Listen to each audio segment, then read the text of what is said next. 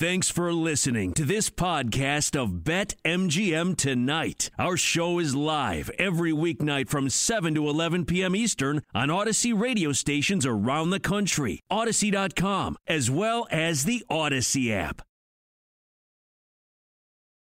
We'll keep talking MLB, and we're going to bring in Joe Giglio from BetQL Daily. How's it going, Joe?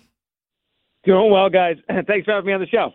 Baltimore ties it up, Joe. I know that's what you were worried about, man. 2-0, all right? Our Orioles are still alive, baby. They're still alive. Okay. They're alive and well. That's why I'm here. I needed the update on the Orioles game. That's why I called. I know that's what you're doing on a Friday, man, right? You got your Cal Ripken Jr. jersey on? Yeah. Nothing better to do, right?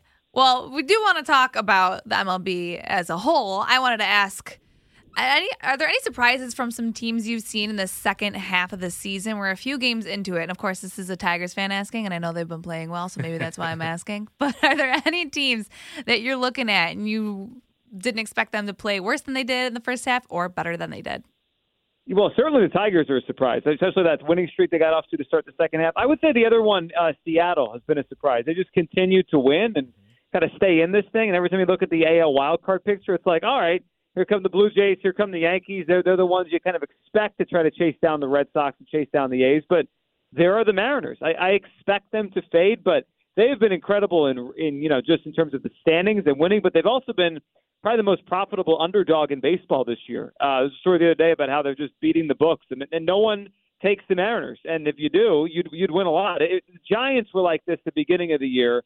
Everyone kind of caught on, and I think the odds have kind of caught on. The Giants are really good. I still don't think people believe in the Mariners sustaining their winning record. So you get pretty good value if you're looking at the Mariners most nights. You're listening to BetMGM Tonight. We're talking now with Joe Giglio. You could catch him weekdays from BetQL Daily with Joe Ostrowski, who is now a huge fan of the Ricketts family, I guess, and yeah, he's all for the rebuild. Good luck with that, Giglio. Hey, Joe, so the other, now it was like 3.5 weeks ago, I jumped on the Phillies plus 375 to win the NL East. They've been playing much better baseball.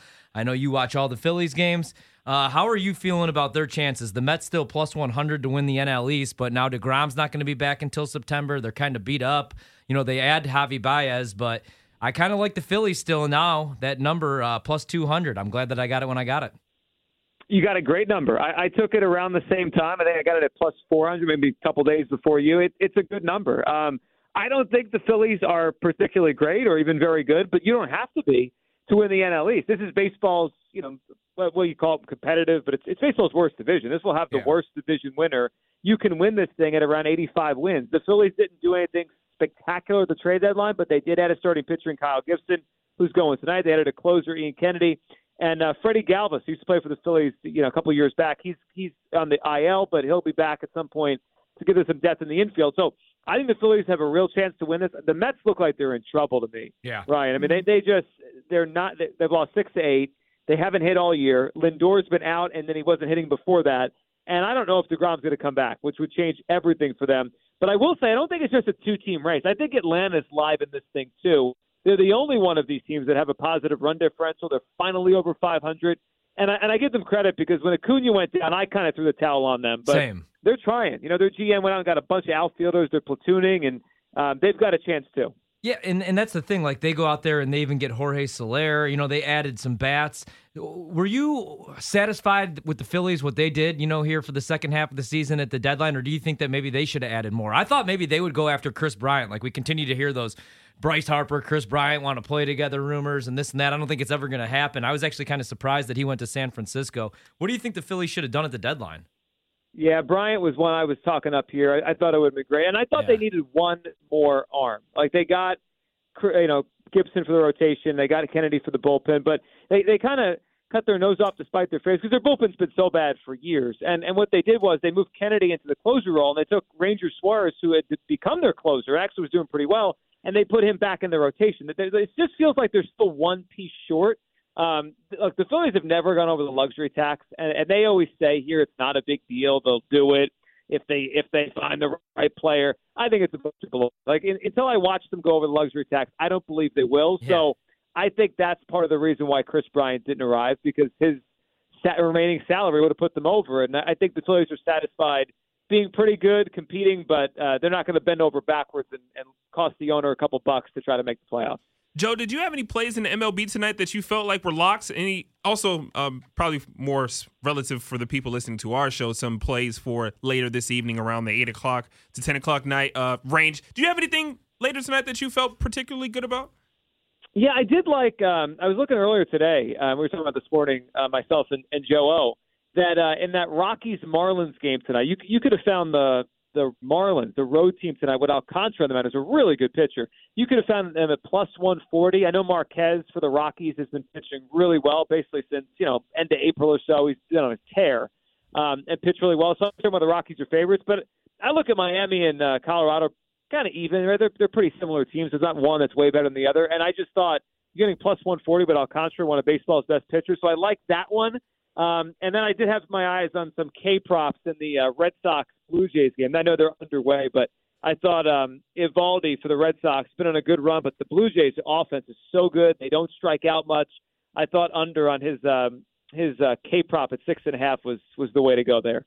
Joe, and also can we now take a quick transition to the NFL? I know you're a huge Eagles guy, I'm assuming. So I got to ask you a couple questions. Number one, their win total on the season is 6.5. Oh, we got a football team fan and the Eagles fan on the line together. Man. Yeah. And I feel like the football team is we're clearly the dominant team in the division, but we can talk more about that a little bit later. 6.5 is your guys' wins total. Minus 130 on the over, plus 110 on the under, and also to make the playoffs plus 250. Yes, no, minus 300. How do you feel about them as currently constructed? And also, how would you feel about them if they were to swing a trade for Deshaun Watson, who we don't know is going to play a game this year? Last time I saw him, he was playing safety. Yeah, I would say the over is where I'm going on the win total. I don't think the Eagles are going to bounce back and win 11 or 12 games, but I do think they're going over 6.5. Their offensive line was decimated last year. I mean, really, to a point where they were playing guys, and you saw it down the stretch. You saw it in that game, Week 17, where the Eagles basically tanked to get a higher draft pick, and they put Nate Sudfeld in the fourth quarter. There were offensive linemen on that field. I don't know if some of them will ever play in the NFL again. Like, their depth was that bad late in the season because of all their injuries. If they get that offensive line healthy, and it's healthy right now with Lane Johnson at right tackle, Brooks at right guard, Kelsey at center, they're going to be able to have a competent offense. And I like Jalen Hurts. I think he's better than people think he is, and I think his rushing ability is going to raise the floor of the offense. Here's how I feel about Jalen Hurts. Like, think of the way Lamar Jackson plays the position, and just think of like a not as good version of that. And I think that's the way Jalen Hurts is going to play the position. Throw the ball down the field, make some plays with his arm, but a lot with his legs. And I think they can win some games with him. So I go over on the win total.